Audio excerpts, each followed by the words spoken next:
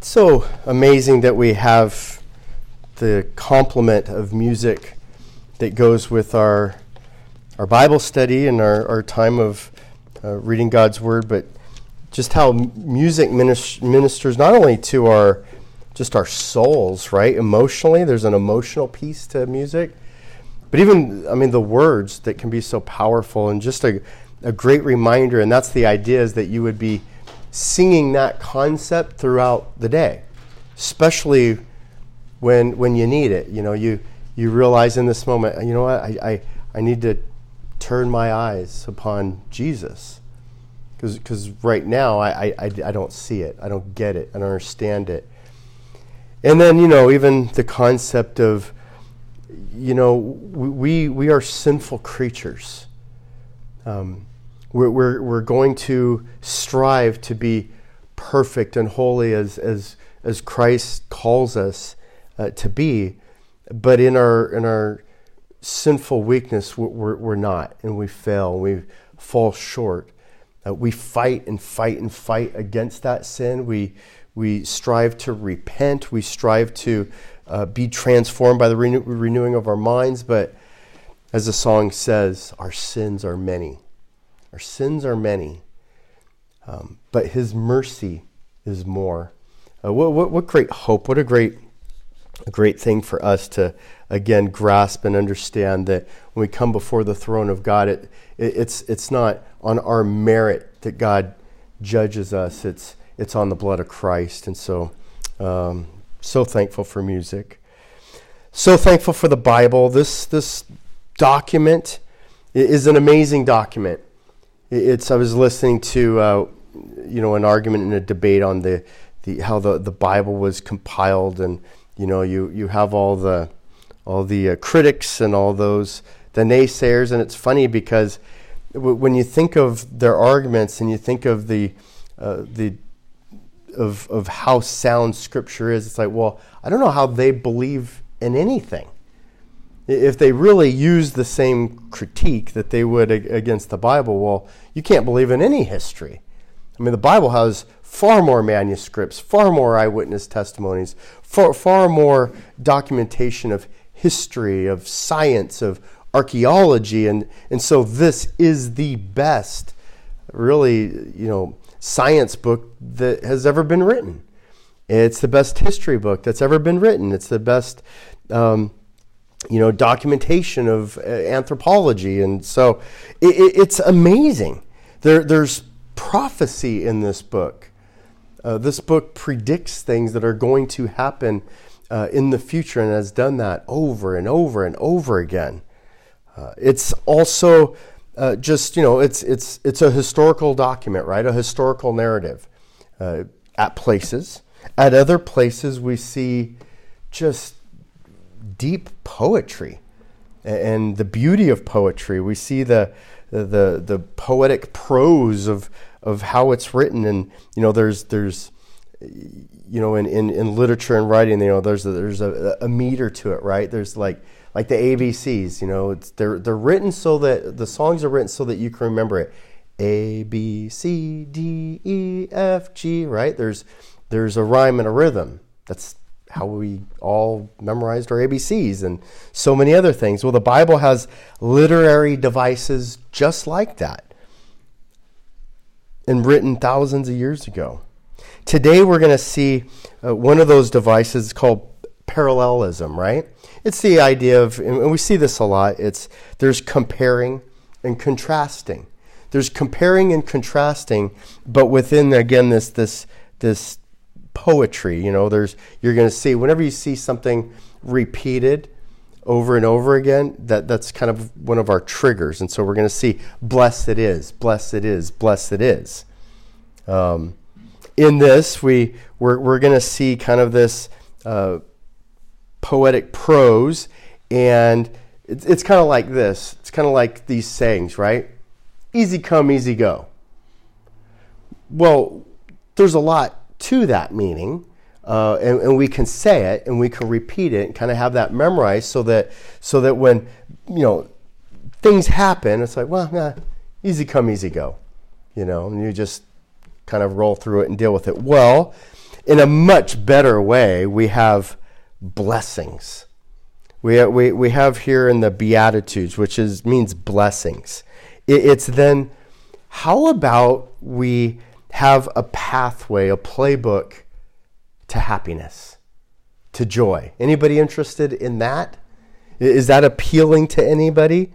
And so we just got done reading in Matthew 4, and Jesus was tempted by Satan, and then Jesus comes out of the gate, and he's saying, repent, for the kingdom of God is at hand. And then he reminds us that the disciples and we are to be fishers of men, and that his mercy mission, right, is to go into town after town after town and heal the sick and help with diseases and pains and demonics and epileptics. And so here's this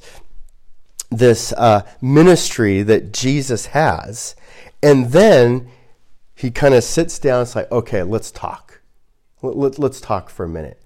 Let me talk to you about some blessings, about the blessings. And he does this in such a way that, again, it's unique because he's going to compare and contrast, right? It's kind of a juxtaposition.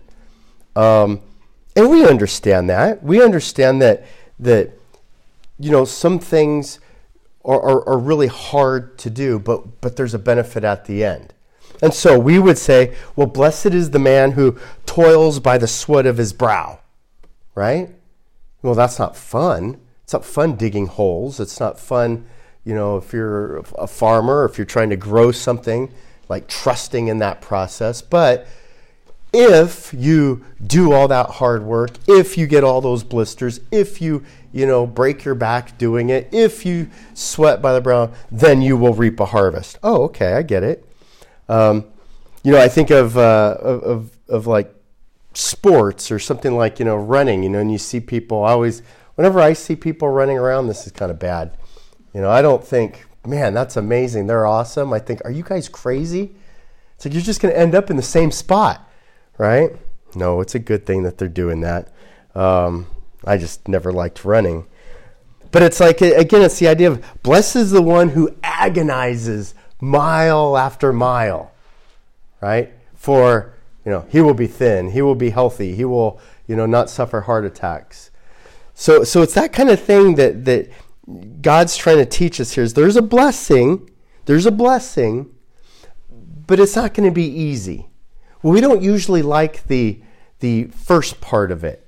The first part is hard, and we're reminded in James 1 that, well, look, life has trials, right?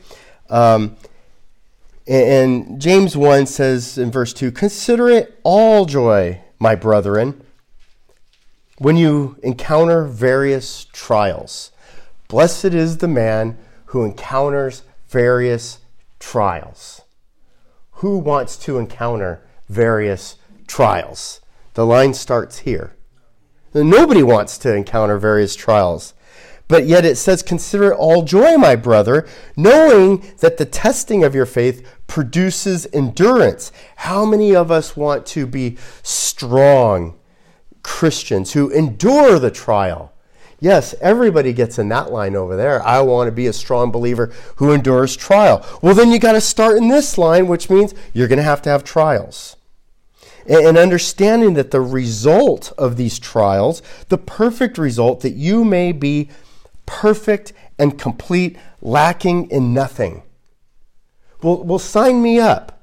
I want to be perfect, complete, lacking in nothing. Sign me up. Okay, the line starts in the trials. Romans 5 speaks to the same concept. In Romans 5, verse 3. And not only this, but we also exult in our tribulations. So we consider trials joyful. We exult in tribulations. Why? Why do we exult in tribulations? Why are we blessed if we have tribulations? Well, knowing that tribulation brings about perseverance, and perseverance, proven character, and proven character, hope. And hope does not disappoint because the love of God has been poured out within our hearts through the Holy Spirit who was given to us. So we love the second part. We love the results of the trials, the tribulations, the difficulty. We love what it produces. We just don't like the process. We love, and there's some of our favorite things to see are these restoration projects, right? Oh, look at my quilt. I sewed together, all the uniform jerseys of my son from 8 years old to college. And, here's all these different jerseys and all these different colors. And, well, we cut up all the jerseys into like little patches and sewed them back all together. And, and now look at it. Here it is. And it's like, those are so awesome, so sweet, so many memories, so much love, and it's warm too.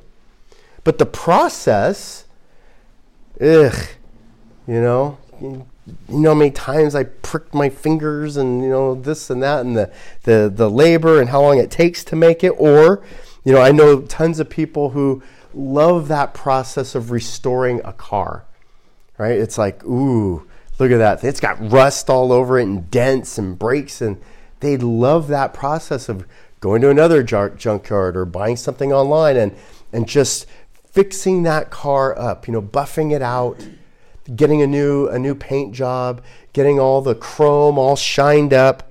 Now, it's a beautiful thing once it's sanded and buffed and it's all done and complete. It's so cool to see that, right? But it's not an easy process. And it takes a long time, and there's sweat and toil again. Well, one of my favorite shows, and thank the Lord for the internet in these cases, because I never really watched it when it was live, only after the fact, which was the show Extreme Home Makeover, right? And it's filled with such hope, just like what Romans 5 says.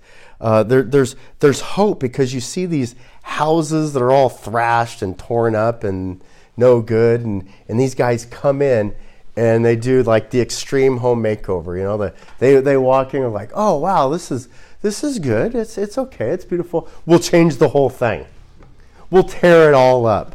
Oh, this is a nice solid wall. Yeah, it's coming down, right? That pole right there. It's like it's out. It's out. We're going to get rid of that one and that one.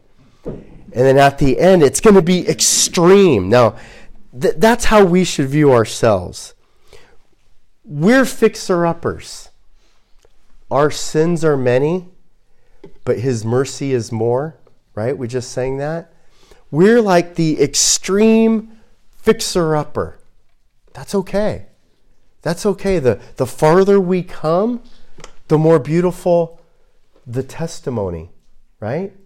That's why those testimonies are so heartfelt, because not because we revel in the muck and in the sinful activities, but we're just so thrilled to see how the Lord transforms, how the Lord restores, how the Lord shows and displays His mercy, how the Lord will take this just terrible life and turn it into something beautiful. Well, today we're going to look at the Beatitudes, and it's not complicated, and I was meditating on this and looking at all the different things, and it's like, sometimes as pastors and speakers and preachers, we overthink things, right? We look at something like this and we go, okay, let's peel back the onion. Let's peel it back even more, and even more, and even more. And it's like, well, you start peeling back so much, it's like, I don't even know what I'm peeling anymore, right? Or you peel back to its ultimate extent, it's like there's nothing left. Or the idea of, like digging for gold. If you've ever seen people who dig for gold and people who are just digging and digging and digging, mining and mining and mining. Okay, there's a certain level of we want to get into the understanding and clearly understand what's being said. But sometimes we can dig so much and be so desperate to find the gold, we find fool's gold, right? It's like that's not really there. That's why we have so many books written about things in the Bible, and you read the book, how did they get that out of the Bible? Where did that come from? It's that spiraling. And so, as I was looking at this, we're going to keep this high level. This isn't complicated. It's not brain surgery. It's very, very straightforward. And so we see nine blessings that Jesus is preaching on. 9 blessings, really, with the overarching kind of subheading of humility, but really is the hallmark for all of them. But the 9 blessings are, there's a blessing for being poor in spirit. There's a blessing for those who mourn. There's a blessing for those who hunger and thirst for righteousness. There's a blessing for the merciful. There's a blessing for the pure in heart. There's a blessing for the peacemakers. There's a blessing for those who are persecuted. And there's a blessing for those who are insulted. And so as you're turning back to Matthew 5, remember that Matthew, the book of Matthew, is the transition from the Old Testament to the New Testament. Jesus is continuing the principles of the Old Testament law, but now he's speaking and communicating in this new covenant language. It's a transition. So it's a practical lesson from Jesus. It's a simple, clear message from Jesus. And the first one we're going to see is a blessing for the poor in spirit. Matthew 5. And opening his mouth, he began to teach. So Jesus is teaching to a crowd. He's preaching. He's communicating, right? Blessed, happy will be. Blessed are the poor in spirit, for theirs is the kingdom of heaven. Well, what is this idea of poor in spirit? Sometimes when we come across a phrase or a sentence and we just lock into like one of the words. And so the first thing we see is poor, right? And it's just like, all right, poor, blessed are the poor. And we just like stop reading. We're terrible at that. Or we just read so fast that we only really see 2 of the blessings and miss the other 7. But it says, blessed are the poor in spirit. So you don't, those are together, right? It's not just poor. It's not just poor people. It has the idea of, when we think of poor in spirit, it's like, think of the poor, but it's not just a poor person. It's the idea of shrinking, of cowering, kind of like a beggar, kind of like holding your hand out. And so your disposition, your countenance is kind of poor in spirit. But the meaning behind that is a spiritual meaning. It's the idea of being spiritually shipwrecked, spiritually destitute and hopeless. It's those people who recognize that they're completely spiritually dependent on God. So when you think of the homeless person, it's like completely ultimately dependent on you giving them that handout. It's like, I just need $1. I just need, a sandwich. It's like, Lord, I need mercy. I'm agonizing over my sin. It's not a blessing for just being poor.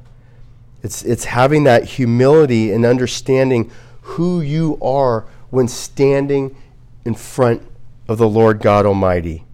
Now, see, the problem is in America, we have this, fake it till you make it mentality. Nothing wrong here. Everything's cool. My life's perfect. I have it all. It's all going together.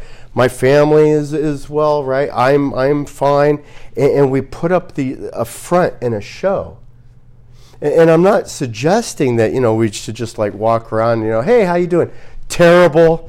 I don't mean that we're so transparent that we're odious in that way, but we just have this way, especially as Americans, of like, oh yeah, there's never anything wrong here, when really spiritually we're like completely broken.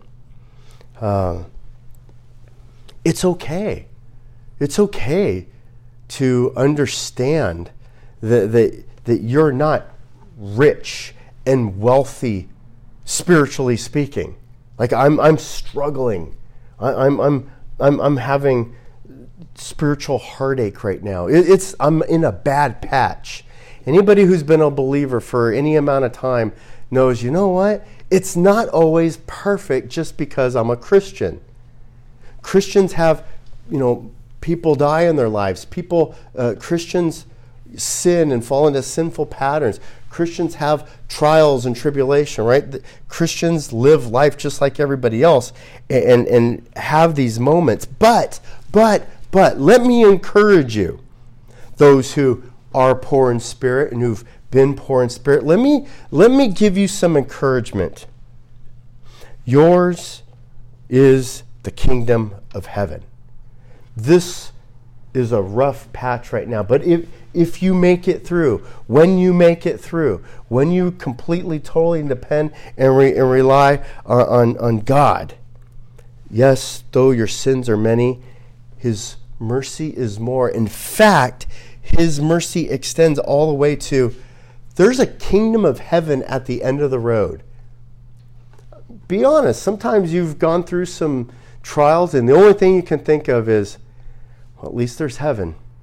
At least someday this is going to end. And when it does, there's this blessing that's like beyond all comprehension. What a blessing. And so there's the encouragement here. I mean, this is eternal heaven we're talking about. This is the greatest reward that there can be.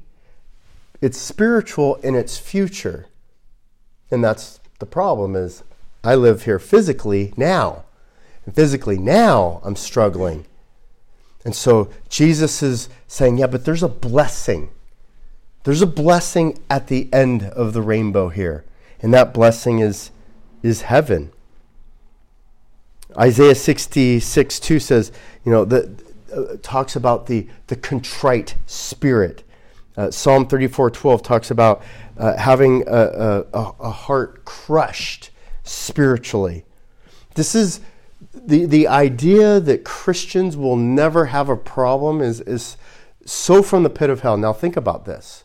If you've been told health, wealth, and prosperity, that you will be wealthy, you'll never have struggle, you'll never have pain, you'll never have suffering, that God intended for your life to be its best life, and you're going to get everything you ever wanted and more because you're a Christian. What happens that minute? That doesn't happen.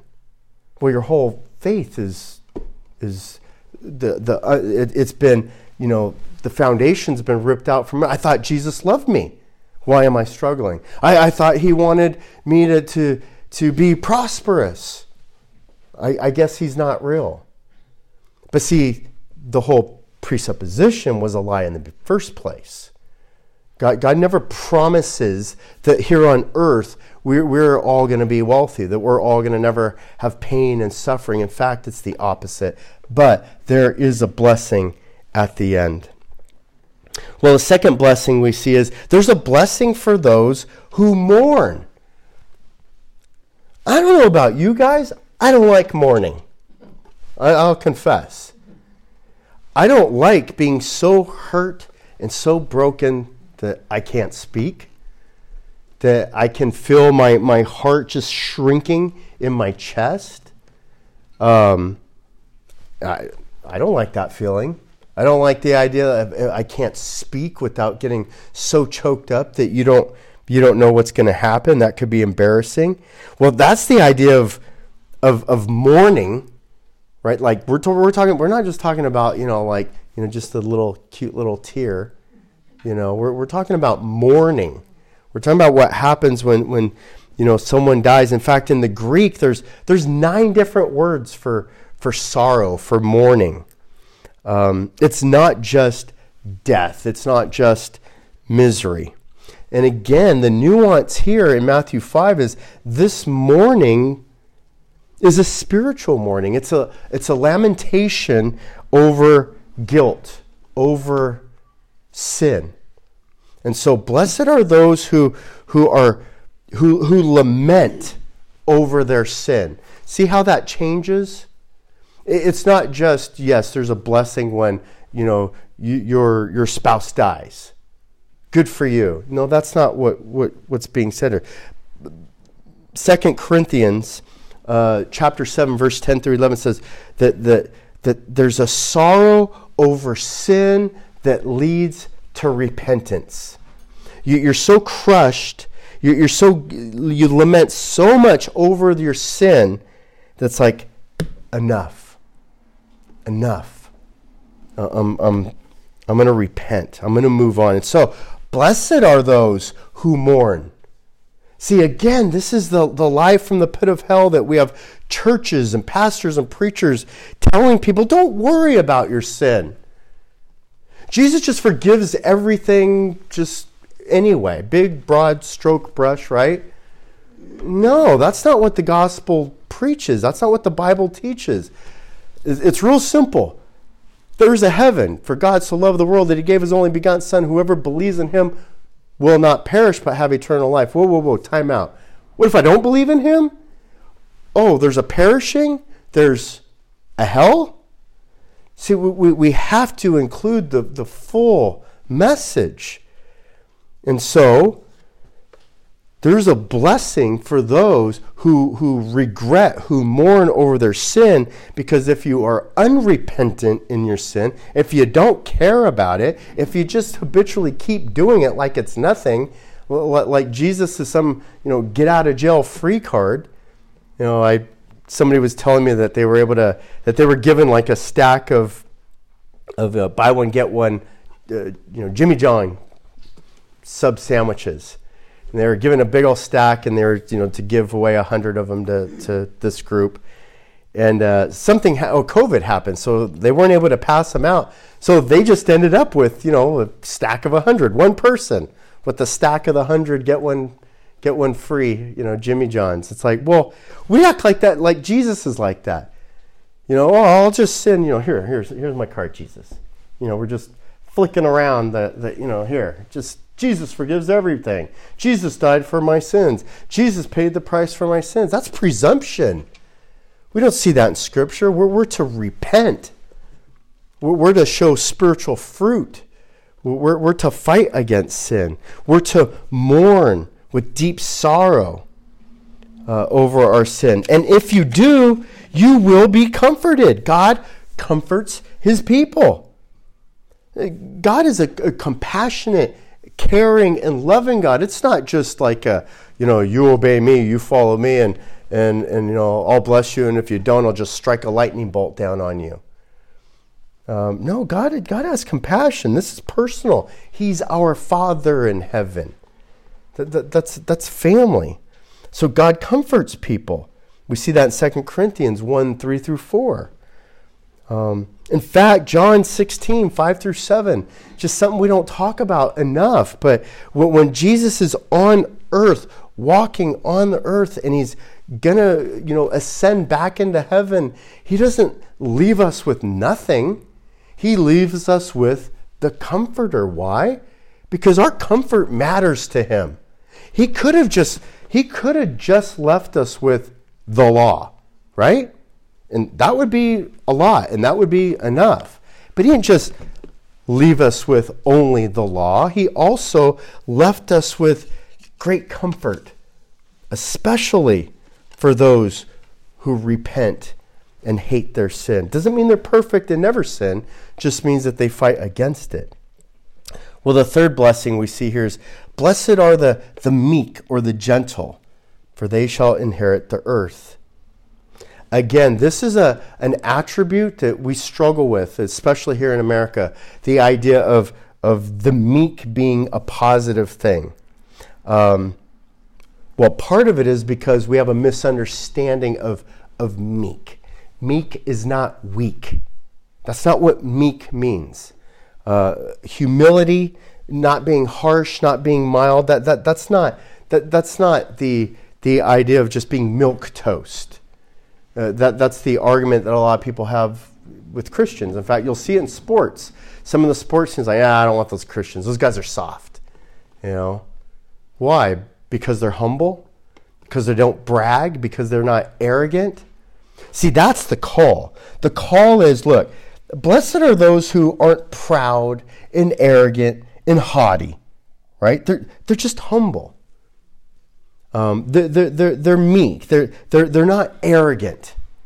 They don't walk around, like the stereotypical, high school jock, walking down the hallway, pushing all the little guys out of the way, kind of a thing, acting like they own everything. No, God doesn't like that. He likes the gentle. What he likes is the strong being gentle. What he likes is the powerful being merciful. What he likes is the judge being gracious. When you're not in power and control or anything, and then you're just like in the corner cowering, well, that's not what meek and gentle means. We see here that the reward for being meek, for not being arrogant, is they will inherit the kingdom of earth. Again, as Americans, we have this idea. It's like the guy who walks in, strutting his stuff, throwing out his chest, standing tall, being 6'5", having muscles ripping out of the side of his head. That's power. I'm never wrong. I'm always right. That's power. That's strength. That's wisdom. No. You know what? I study hard and evaluate and look at things and try to be right and try to do them the right way. But, sometimes I make a mistake too. That's meek. But we live in a culture and a society where a lot of people don't believe that you can ever be vulnerable to say, yeah, I got this one wrong. Ever be vulnerable enough to rely on the team or the group. And so we need to understand God's view. Blessed are the meek. And don't worry, they will inherit the earth. Well, that's interesting, because that seems like that's what all the business books and self-help books seem to be the opposite of that. But when you really think about it, everybody likes the guy who's not arrogant, who's not cocky, who's not proud. People like the gentle, the people who have done well, and you don't. I mean, how many times have you been in a crowd and you met somebody and it's like, oh yeah, and that guy over there, he's got a multi-million-dollar company. You're like, that guy, the guy who doesn't even never talk about business. You see this with athletes. So many times the best player doesn't. He's the one who picks up the balls. He's the one who carries the gear. He's the one that helps other guys, encourages other guys. He's not the one that says, I got 2 home runs. What have you done? Like, nobody likes that guy. The guy who inherits the earth is the guy that everybody likes. And we all know those people. And we like those people. Mirror them. Be gentle like them. Well, the fourth blessing that we see is, blessed are those who hunger and thirst for righteousness, for they shall be satisfied. I love the imagery there. A hunger and a thirst. It has an idea of that, like, blessed is the guy who has such a deep desire that it gets to the point of suffering. I mean, do you guys see that? Hunger and thirst, right? You ever been really hungry? You ever been hungry where like your stomach is growling and there's pain? You ever been so thirsty that like there's no saliva, it's all dry? You're like sand feels wet. It's like hunger and thirst, and it's like the idea here is that's a good thing. Yeah, that's a good thing. You should pursue being that hungry and that thirsty, all the way to the point where, and again, you picture that guy on the desert sand crawling and just agonizing for what? Water? No. Righteousness. You're crawling inch by inch, just desperately seeking a drop of righteousness. Do you think that way about righteousness? Does it even come on your radar? Do you know there's a blessing for being passionate about righteousness? And I'm not talking about political righteousness. Oh, I know, we get all ramped up with that and the little vein in our forehead pops out, We're not talking about political, righteousness, the social justice warrior righteousness. That's not what we're talking. We're talking about a hunger and thirst for God's justice, for doing what's right, that God has clearly laid out in the Word of God. Do you hunger and thirst to live this book? Let me suggest, if you don't read it, you don't know it, you're not going to live it and do it. So you can't say, I hunger and thirst for righteousness, if you're not putting in that work and effort to read it, understand it, attending church, reading God's Word. Because the hunger and thirst, it's like food, it's like water. The Bible's described it, as the bread of life, right? When you hunger and thirst for God's justice, His moral high ground, His and His alone, then you will be fat and happy. It's kind of funny.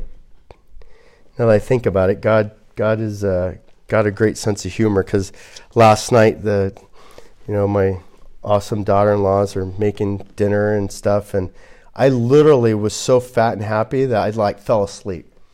I was just like, oh man, this is just, I was like, food coma. It was just so satisfied. It was crazy. I never do that. And I didn't even overeat or anything. I just had the normal thing, but it was just I was so satisfied, so filled. And we're called to strive for spiritual, for godly justice and righteousness. And you know what? You will be filled. God promises you will be happy. I assure you, you'll be happy. Well, the fifth blessing is for the merciful. That shouldn't shock us, that every time we mirror God, every time we mirror Jesus, every time we're most like Him, we will be blessed. That's why we're called to follow Jesus. We're not called to follow prophets or Pharisees or pastors. We're called to follow Jesus. And there's none that displays mercy more so than Jesus. What is mercy? Again, mercy is not getting what you do deserve.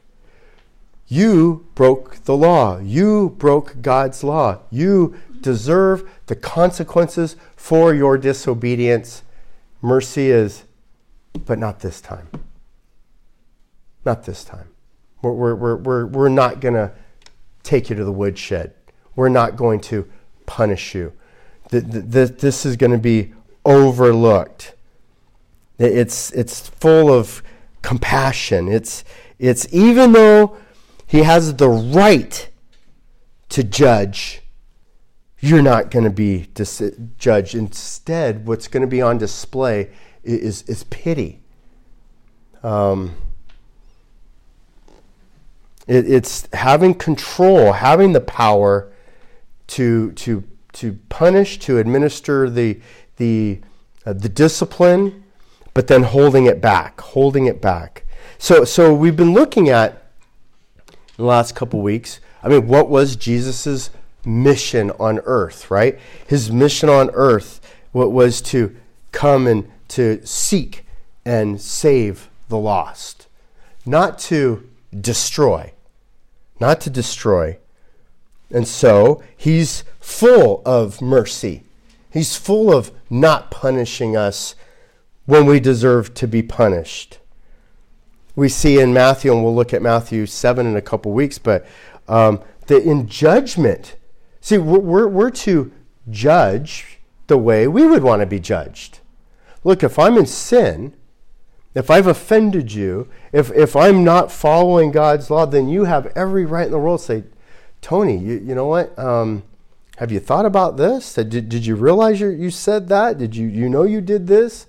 You have every right to judge that sin.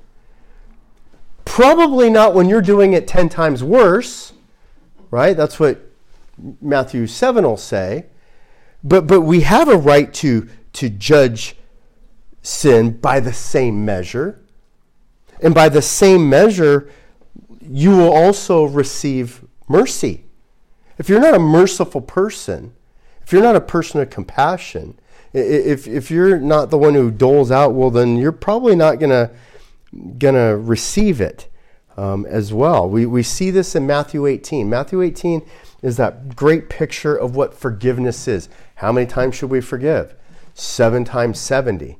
And then right after that, we see the picture of the servant who owes just a lifetime of wages to his master. How he got that far into debt, I don't know, but that's it's an illustration.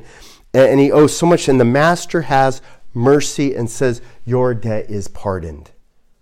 And so he should leave that with the kind of attitude that says, "Okay, I have this new lease on life to go pardon everybody else too." And so the slave owes a lifetime of wages.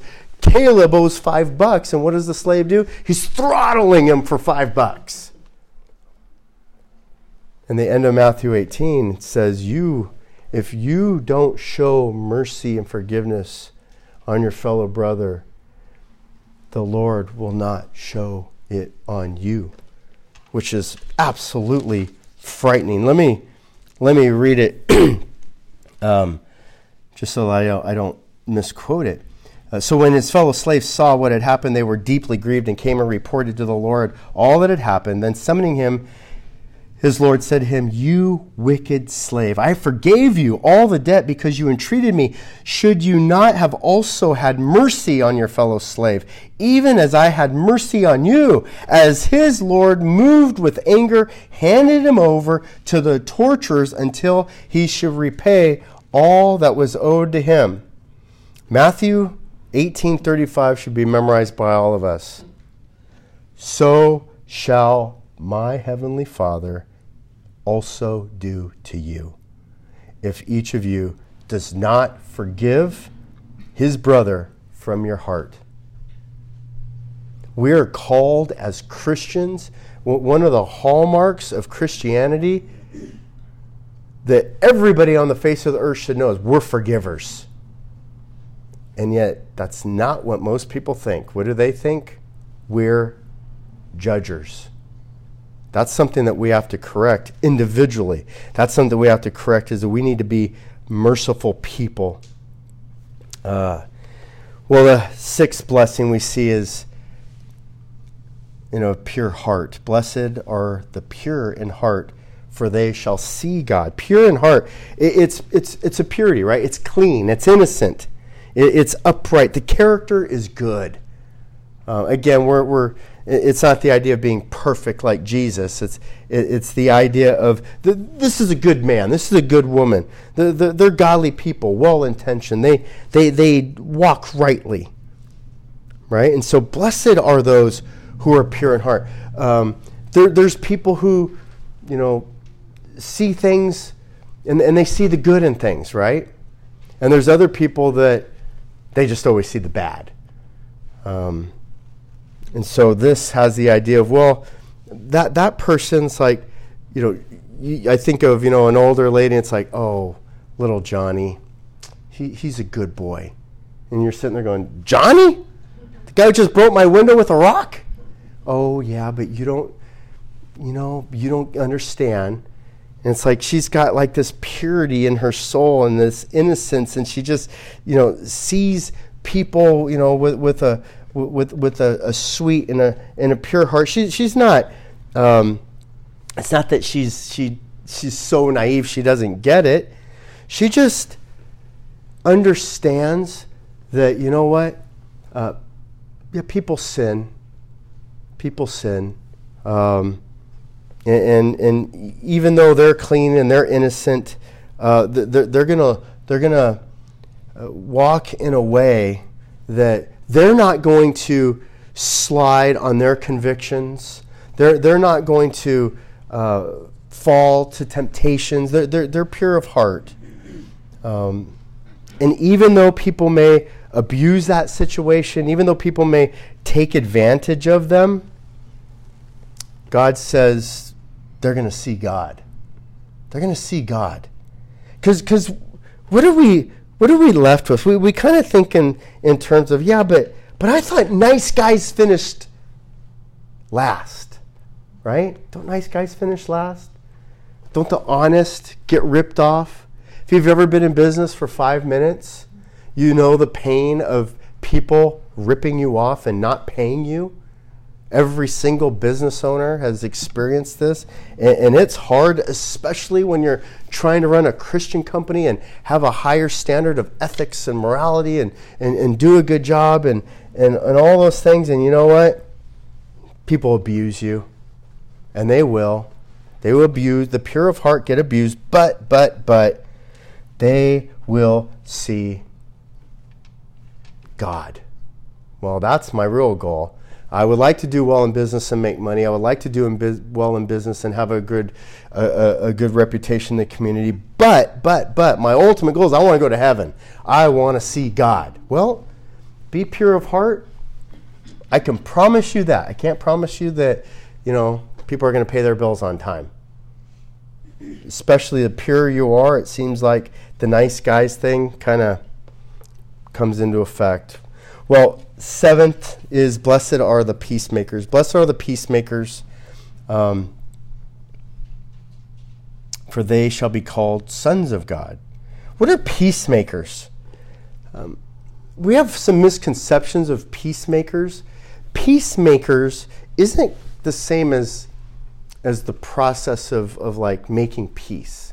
So we have fallen into this kind of pattern of let's avoid conflict. We don't want conflict. We think the lack of conflict equals peace. No, we need to confront things. We need to discuss things. Okay, we all know it's like, all right, misunderstandings happen. I'm deeply offended. I want peace. So I'm going to let it go. But you didn't let it go. And it hurt you. And it looks bad and it looks wrong and now you had coffee with that person every day and you don't want to talk to them. It's like, did you make peace? No, you didn't make peace. You just avoided conflict. A peacemaker is an arbitrator. Okay, we need to sit down at the table and have a good discussion. Doesn't mean we have to fight, doesn't mean we have to argue, but we have to resolve this issue. A peacemaker is somebody who intercedes. A peacemaker is a negotiator, right? And so the peacemaker goes into the Middle East and talks to the Palestinians in Israel and says, okay, we're meeting at the table and we're not leaving until we have a signed treaty. Not this concept of like, well, if you maybe don't shoot for 2 days, we won't shoot for 2 days either. Okay, did they make peace? No, they didn't make peace at all. They just pushed it off. I love in Major League Baseball. Major League Baseball, they have these contracts, and it's like, well, there's a lot of guys in Major League Baseball, and some years are better than other years. And you got this guy, and he just got a $50 million contract. And it's like, wait a minute, I did better than he did. And so you go to your team, and it's like, well, here, he had 10 home runs, 100 RBIs. Well, you'd probably have 30 home runs. 30 home runs, 100 RBIs, and a 300 batting average. I have 50 home runs, 150 RBIs, and hit, 350. I make $5 million, he makes $20 million. Well, that's the breaks. You signed the contract. Okay. Well, in Major League Baseball, they have what's called an arbitrator. And when it comes time, and they have different seasons and different opportunities when they can kind of negotiate because they're a union. But it's the idea of the arbitrator comes in and says, okay, look, I deal with everybody in the league, and I know all the stats and all the things and all the averages and all this, and I will decide what you get. Not the team, not you. And both sides are like, okay. And that's the deal they sign. That's a peacemaker. He actually makes the peace. The people who confront sin, who confront problems, and when you walk away, all is resolved, that's a peacemaker. And we need peacemakers. We need people who don't run away from problems. Now, we think that it means, okay, so you want us to get together and fight and clash. No. You just need to be open and honest. You just need to be truthful. It's kind of the whole concept of counseling, right? Get the two people in the room and let's be real. Why? So that we have that peaceful resolution that's real and sticks after we leave the room. I mean, this happens all the time in marriage counseling. Oh, yeah, everybody's great in this room. And then they make peace in this room. They go outside the doors and they're right back at it. Because they didn't really resolve anything. They didn't address anything. But they shall be called the sons of God. Those people who are peacemakers, think about that. They're the ones who are the joint heirs. They're the ones who in Romans 8 are really considered in the family. You know why? Because that's what God wants. God wants us at peace with one another, in true peace, in good relationships, in honest relationships, not in fake superficial ones. And so when you're the kind of person that actually helps people to make peace, then you're part of the family. You're a part of God's children, because that's what God's children do. It breaks their hearts to see that conflict. We see this in families all the time, right? Families haven't spoken to each other for 10 years. It's like, wait, how can that be? We're family. Well, the eighth blessing is, there's a blessing for those who are persecuted. A blessing for persecution? Well, first of all, I don't want persecution. So why don't we just skip that one altogether? It's like, no. There's a blessing for persecution. But here's the thing. We tend to think that it's like the personal attack, right, that we get. No, there's a blessing for those who've been persecuted for the sake of righteousness. Not just for your own sake, not just because you posted something on Twitter or Instagram or whatever. Like you put your head out there, you're going out there for what? For increasing your followers, for increasing your status, for increasing your image. That's not, God doesn't owe you or promise you anything for that. For his sake, for righteousness, when you're persecuted, there'll be a blessing. And you will be persecuted when you stand up for righteousness. When you stand up for truth in the workplace. Ask anybody who works in a company these days. It's rough. It's rough because there's a lot of unrighteousness in the house. But theirs, again, will be the kingdom of heaven. You're going to suffer today for drawing the line, but tomorrow, forever, for eternity, you're going to be in heaven. There's going to be a reward for the martyrs who died. There's going to be a reward for those who are abused and persecuted. And then finally, there's even a blessing for those who are insulted.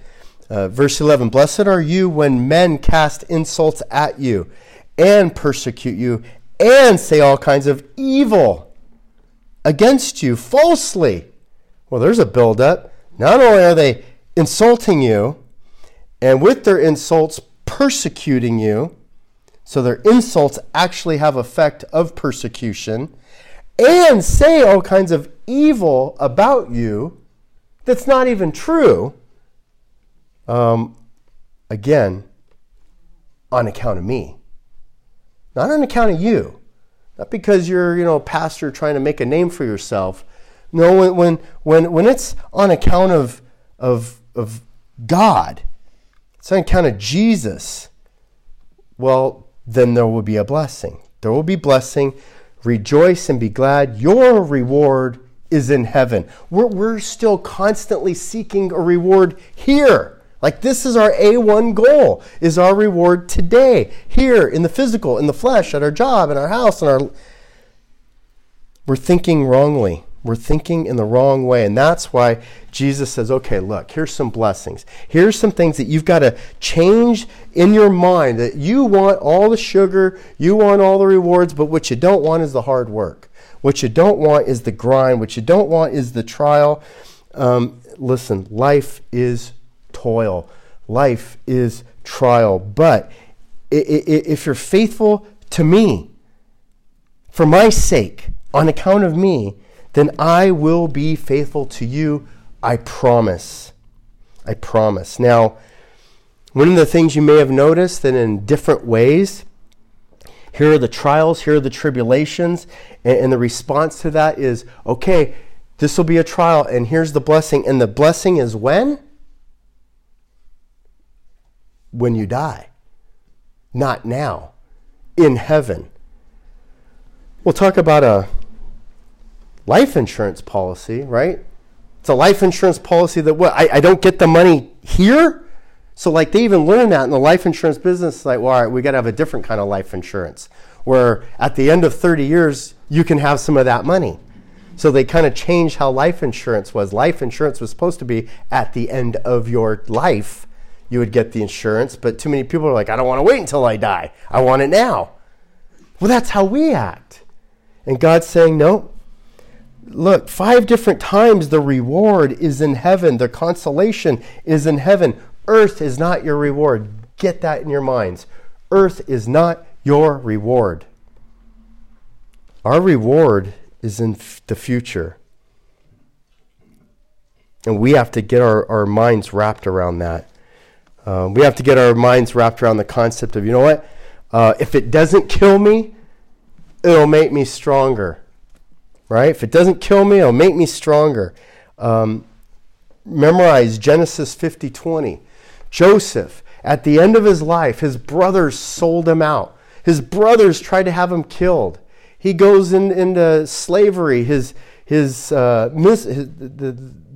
lady of the house tries to seduce him and then lies about him and gets him thrown into prison. He goes into prison, and the guys he tells dreams about don't reward him for that. I mean, his whole life has been doing well, but then they are against him. Who's they? Everybody.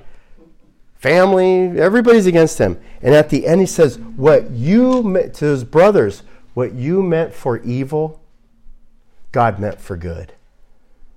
And that's got to be part of our mantra. That there's a blessing for us for evil, there's a blessing for us for insults, there's a blessing for us for heartache, for trial. And what seems to be a negative, we have to think, but God meant for good. God meant for good. God has a blessing despite how it looks. Let's pray. Lord,